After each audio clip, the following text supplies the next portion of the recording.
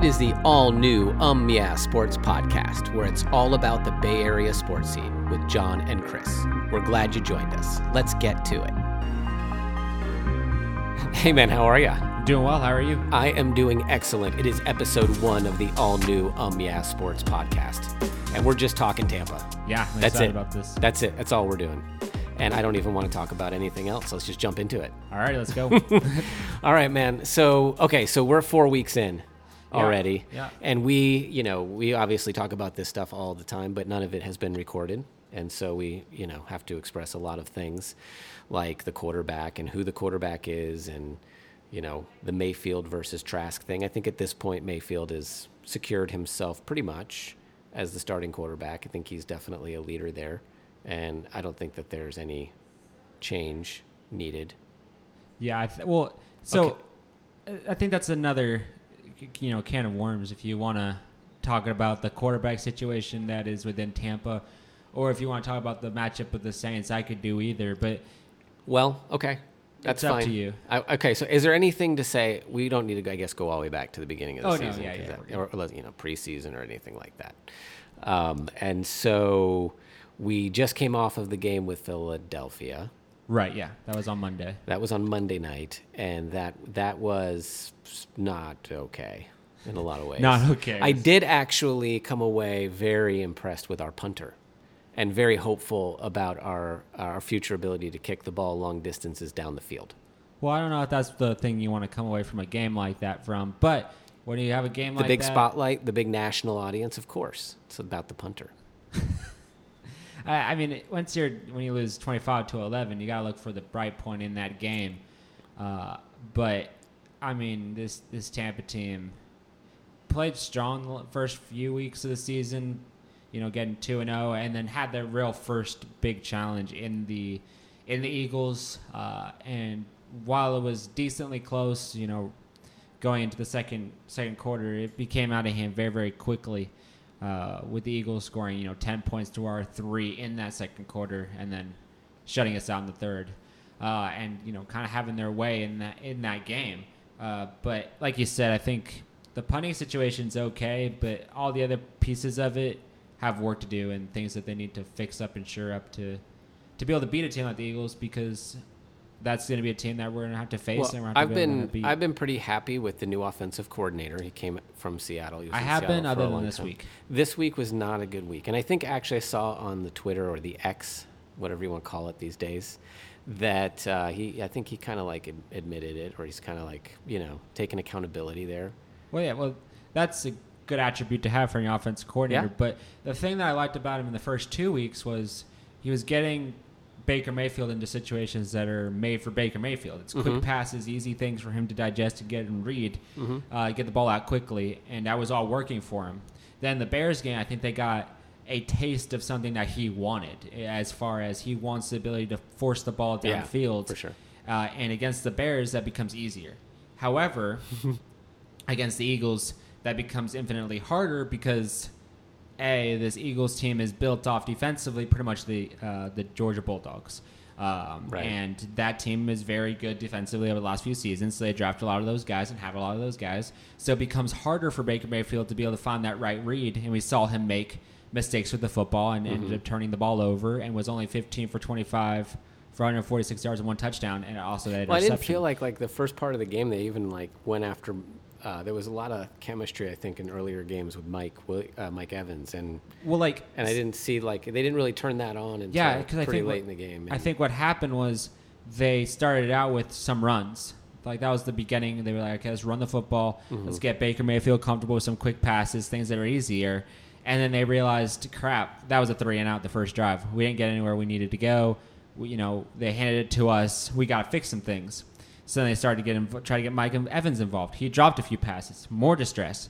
The defense really couldn't stop the Eagles. Well, a little bit, but not really. Things were kind of going their way. Falling too, and things started to get a little bit bad. And then Baker Mayfield felt like he had to put everything on his back. And then, slowly but surely, you started to get into a situation that you didn't want to be in. And then the Bucs slowly had to turn things back around. Because that touchdown pass they had to Mike Evans was a quick pass that allowed him to get open. It's something quick for him to get the ball out of his hands. But once you start slipping away from what's been working and you try some other things that you haven't been doing this in the season, and hasn't been successful, you start to slip up. I do that in Madden, you know? Yeah. Where, like, if you got something and, like, you play a couple games and it's, like, working, and then you like, start to just try to get creative or try other things. You try to get too cute with it. Yeah, and then you're, like, all of a sudden you just get destroyed every time. And it's like this Eagles team. So, like, if you just look at the stats alone, they had 472 yards while we had 174. You ain't going to win a football game like that. They had 27 first downs. We had 12. And their time of possession was 38 minutes and 55 seconds, which basically is 39 minutes. And we had 21 minutes, if you round down. It's 21 and 5 seconds. But we did not control the time of possession very well. We were not having the ball in our hands. They had way more yards than us at, like I said, 472 to our 174. So nothing was really working. And they had 78 plays. We had 44. So we weren't moving the ball anywhere. We weren't doing what we needed to do. We weren't controlling anything. And after watching the game, one of the strong points, and the one thing that I've talked about a lot, is the Bucs have a really good defensive line. But in this game, Jalen Hurts, for the most part, looked relatively comfortable back there. Didn't look hurried or rushed, and that allowed him to find the open guy and play reasonably well. And now I think Jalen Hurts, if you're talking about his play, I think he has some issues he needs to shore up as far as taking some unnecessary shots, which turned into the 2 interceptions, things that did not need to be thrown but were. I think that's just a consequence of being so far ahead and feeling so much, so in charge. You just kind of do whatever you want with it. But all around, like, you thought, like, the Bucs had a really good first 2 games. They go and play at home in front of a basically sold out crowd, according to ESPN. 99% sold out. But I think there was like a lot of like Philadelphia fans there. Yeah, well, I'm just saying it was at home and there was a pretty big attendance. But also, I think certain percentage of it was also rain and some of the drops by Mike Evans because it started raining throughout the game. But it just wasn't what you expect from them. They weren't playing at the level they want to. They weren't running the balls that successful. I mean, Swift had 16 carries for 130 yards. That dude was running like crazy. But Rashard White, had 14 carries for 38 yards. So he had 2 less carries and about 100 less yards in those carries. So he was way more productive. And then even look at the A.J. Brown, Mike Evans conversation about who played better. And it's obvious that even though Mike Evans had that touchdown on like a 2-3 yard pass, he only had 5 receptions for 60 yards. And A.J. Brown, had 9 receptions for 131 yards. So it was clear that the Eagles had their way offensively. It was just going to be a matter of time before they were able to win that game outright.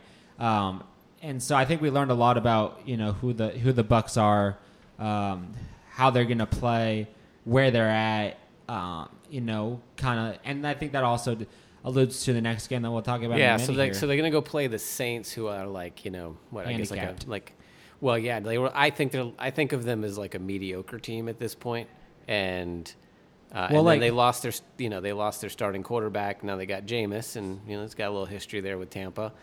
Has a lot of history of throwing interceptions, so that's good.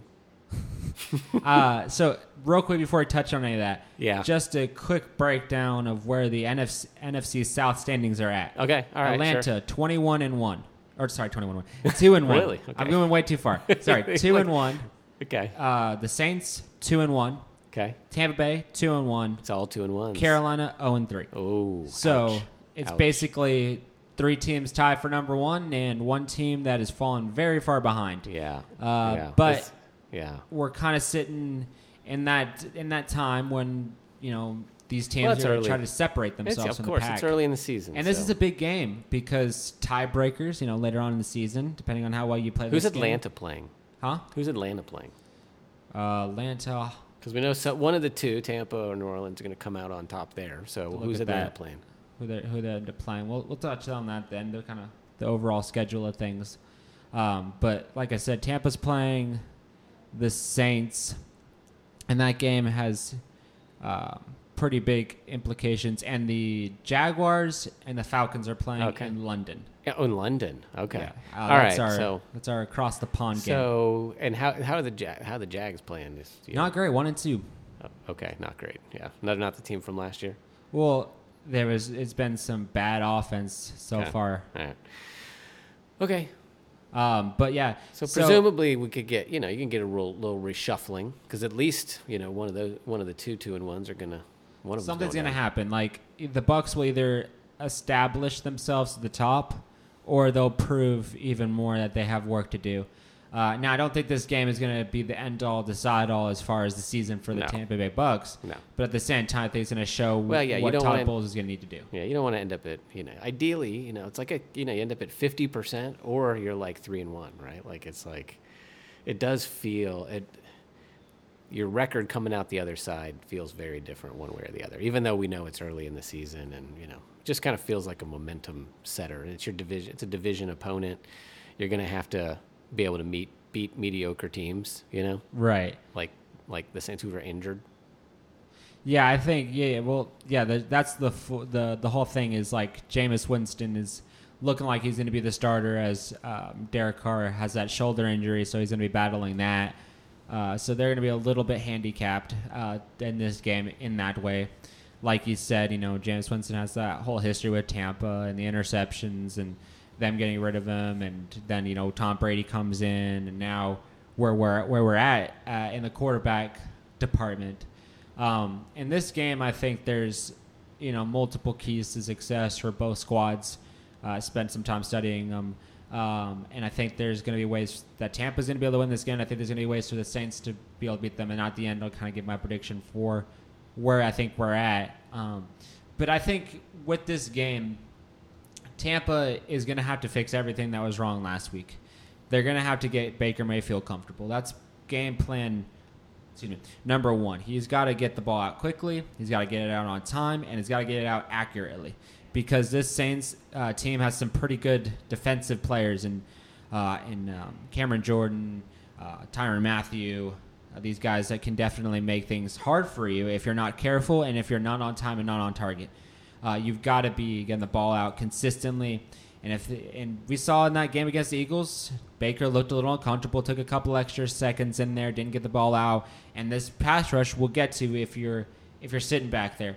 And in the games the last few games for the Saints against the Packers and against the Carolina Panthers, both those teams had running quarterbacks that could get out of the pocket and move a little bit.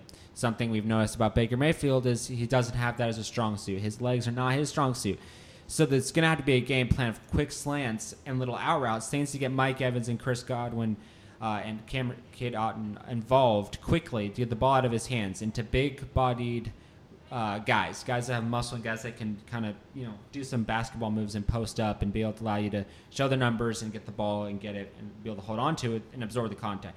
That's going to be important. So those are the guys I think are need to get involved is Mike Evans, Otten, and Chris Godwin are the guys that you really need to get involved in, because speed is important. To be able to get the edge and get some guys to get out in space and make guys miss and avoid some leg tackles, and some guys that are going to be able to catch some balls in space that are going to be highly contested and hard to catch balls, but the ones that are going to help make or break this game for them. So that's game plan number one. Game plan number two is going to have to be run the football. Now, I understand you can't just become a one-dimensional team. That's why I put this in here. You can't just throw these quick passes all the way down the field, because at some point the defense is going to come up to line of scrimmage and force you to beat them behind. And I don't trust Baker Mayfield at this point to beat a team over the top and not make the mistake with the football, because he's never been strong in the deep passing 20-plus yard plays. So I don't think that's going to beat them. You have to establish a little bit of a run game to help you out in third downs and manageables and allow you to do what you need to do to kind of continue drives and not let them stall. Stalling is going to be a huge issue for them, because if they stall, they're going to get into situations where the kicker is good, like we talked about, but their punt returning team is really, really good. They do a really good job of getting, especially those last two games, of getting good, decent field position on any punt that they get. And we saw that in the Eagles game, where the kick returning team or the punt defense team wasn't playing at the level that you would want them to. And so I think you need to tighten that up in this game. The Saints kick return average of yards is about 21 per kick return. So they can then punt total yards is 744. It looks like for them have 17 punt returns. So So they can or that's punts. They do a decent job of getting yards, but I think it's really going to come down to, can you stop them on punt returns and make them have bad yardage? If you can do that, then that brings the defensive side of the ball and your pass rush. Do not be as bad as you were in the pass rush, because in that Eagles game, you really didn't get much. You kind of let Jalen Hurts look comfortable back there. You let him kind of do whatever he wanted to. And some of those mistakes, as I watched it the second time that game, some of those mistakes that they had where the guys were just open and just kind of running away and just like dancing around back there looking for the football, was because Jalen Hurts had 5 seconds, 6 seconds, 7 seconds to throw the football, and no one was even touching him or making him feel a tad bit stressed in most plays. Now, there were some exceptions to that. But if you're doing that you're expecting a lot from your secondary. So get to Jameis Winston or Derek Carr, whoever's back there, and give him fits, because we know that. Do we know who's going to be playing? At this point, I think I saw that Derek Carr is questionable. I thought he's questionable. So we won't definitely get. We won't know until it's a little bit closer. But I thought he was out for a few weeks. Okay, with the shoulder injury, and isn't the shoulder injury? Even if they play him, right? That's just a disadvantage. Right? It wasn't his throwing shoulder, was it? I think it was. That seems weird. But like, if you, and regardless of what shoulder it is, it's still a disadvantage. Sure. That discomfort. Yeah. I think, and just playing him with a 2-1 record at the beginning of the season, when there's so many weeks left and there's playoffs and things like that, you got to think about the greater good of your team and not just throw him in there. Now, we'll see a little bit closer, but regardless who's back there, get to him, and make him feel uncomfortable and make him have to, scramble back there and get to the quarterback. That's how you're going to be able to get to this team. Like I said as well, I think for this defense, they're going to have to play a lot of zones. I would play like shallow zones, not, really deep, but like Tampa 2, like stuff that's going to be close to the line of scrimmage and in the quick slant passing areas, because that's what they like to do. When you have good pass rush, they're going to try to get the ball out quickly. If you can clog out those lanes with your linebackers, who are better at defending the pass right now than your cornerbacks are, especially like you told me earlier, reading through the injury report, a lot of your star cornerbacks are injured and probably won't play this game. I thought you said they were out. So now you're kind of in a situation where you're going to rely on Shaq Barrett and these guys to hurry the quarterback up and then capitalize on the mistakes if Derek Carr makes any. But making him have to rush is going to cause him to have that issue. Stay in the passing lanes. Keep Chris Olave down. When in those zones, you want to make sure you get to him quickly and bring him down. And you can't let him, finagle out of there. You can't let Michael Thomas finagle out of there. You gotta play them really, really well and really, really tight, because these wide receivers, as they have shown and proved in college and in the pros, they're very good and can catch in pretty much any space.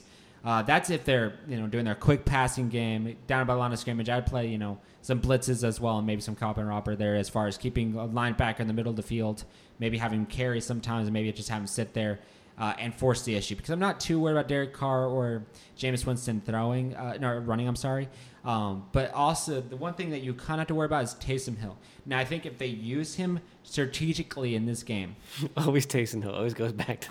Yeah, I think he's their wild card, if you will, to the point where if they're not careful, the Bucs could be caught in situations where they're trying to play these zone coverages or blitzes and stuff like that, and they just miss an assignment, and he could run a 20-30 yard play, get momentum, and then they go at you a little bit.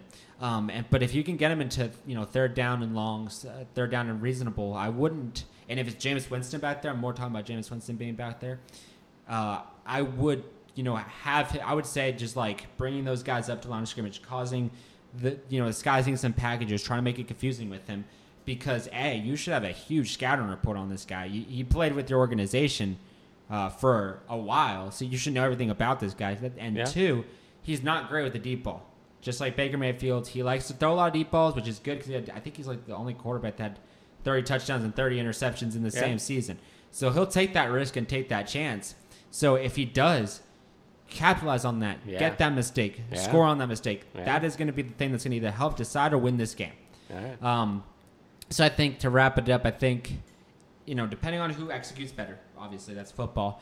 But I think, I don't think each team is going to be able to move the ball that effectively. I think both teams are going to have good pass rush. I think both teams are going to, try to get the ball out quickly. And I think they're going to have to, and I think there's going to be some stalling going on, and teams try to figure each other out and feel it out for each other, and try to figure out what the best way to win in each game is. And we saw, the Saints come back and beat the Packers. We've seen them have those types of games. But I think personally, First, total points per game scored for the Bucs is 19.3. What the 0.3 is, I have no clue. Let's just call it 19. Total points per game scored for the Saints is 17.7. Let's round that up to 18 points. So that's kind of where we're sitting at. Yeah. That's the points that they get. The points they sacrifice for the Bucs is about 20 points, and for the Saints is about 17 points. So they let up a good amount of points. Me personally, I think it's going to be 17-14 in the Saints' favor. Now, I hate to go against the Bucs, the first podcast out of the gate about Tampa Bay sports, but I think, if you had to put your money on one or the other, the Saints are just, I feel like even with Derek Carr being out, I forgot to mention, Alvin Kamara is going to be back in this game. Is he? I believe he's out of his suspension now. Okay. So if he's coming back, that changes things substantially. It's a completely different, candidate in this whole thing. And it's going to add a completely different double-headed monster. Now you put Taysom Hill, you put Alvin Kamara in the same backfield, and you're going to have to you're going to have to play him like that. So personally, I think he's also got to get game ready. It depends on how game ready he is. Well, I imagine he's going to be really game ready. I think you kind of have to. You're gonna have to deal with that now. So I think that's what I got. I got 17-14. I don't know if you differ on that. Yeah, I would say more. I think more like maybe 17, 20, 21, something like that. 17-21. Who? Bucs. Yeah, I'm Homer. I'm gonna go Homer style. But I think it's while I wouldn't say, like you said earlier, that it is a make or break game. I think it is an important game. And if they can't win it, it kind of tells a tale of what kind of season we're probably going to have. Yeah, I think, it didn't even, I was watching the footage back, and I didn't even see Vita Vea on every single snap in that Tampa Bay game. So I think they were really injured in that Eagles game defensively. I don't think guys were at 100% before the game. I saw a lot of questionable guys that were there, but maybe weren't at 100%. How we looking here on Friday? Well, like you said, there's still guys on the questionable list. We're still shaking up a little bit.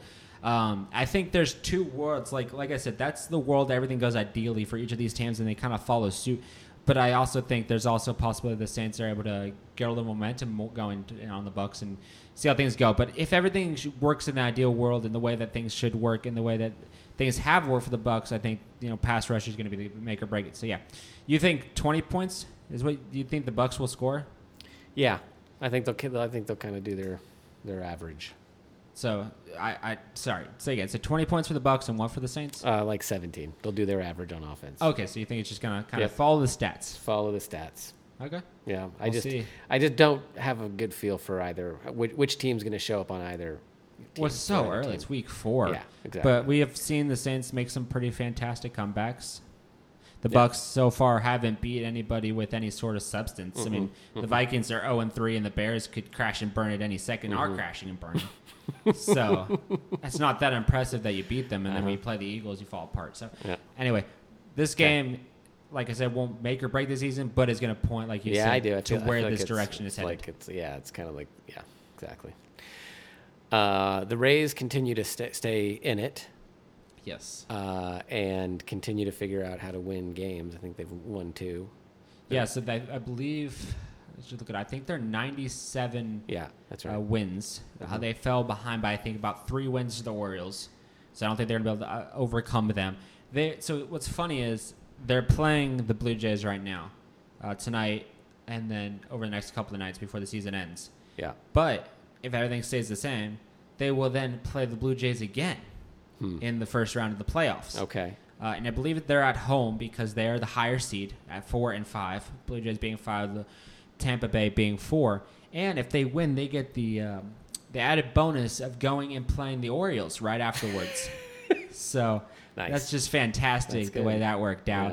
Yeah. Well, for a team that's had as much adversity as they've had this year. I know, right? Like a great beginning, a pretty lull in the middle to climb back up through the injuries, through the things that have been happening. Bizarre things happening, and now here they are. And get back here.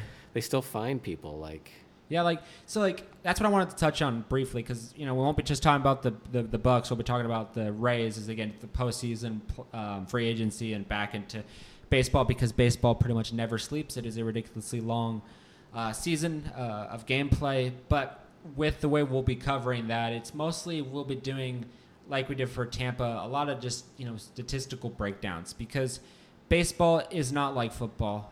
Baseball, a team that's supposed to win won't win every time, and a team that's that should just dominate doesn't do that every time, and bad teams can win.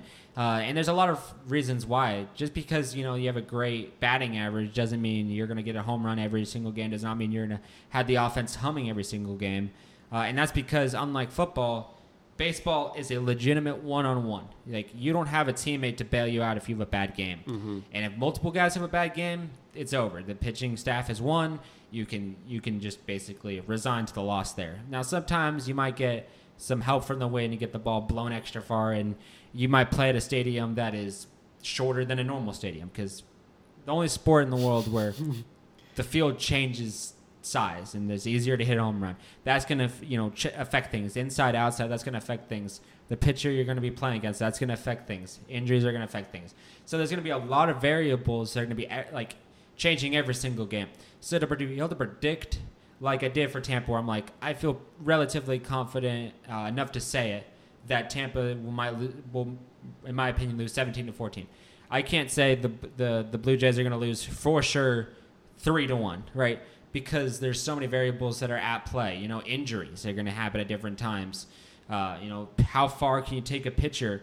The umpire, for Pete's sake, he could change the entire game because with a bad call that could, send someone out on strikes or something like that. So mostly we're going to look at the matchups that they're playing. So if you're looking at the Blue Jays versus the Rays, we'll look at the pitcher that they're playing against, the ERAs of each team, the batting average of each team, kind of where we sit. We might watch a few games, talk about what happened, what we saw, and then just kind of break it down from there and give our 2 cents about, I think the Blue Jays are at a disadvantage for X, Y, and Z reason based off the stat sheet, based off what we've seen, and try to predict it from there and see if we can get it right as, baseball ticks along to the World Series. Also, something else that makes it really hard to predict is it's not just one game, it's not just 2 games, it's, I believe best of 7. So as you take a little bit after you get from the wild card, when you get into the meat of things.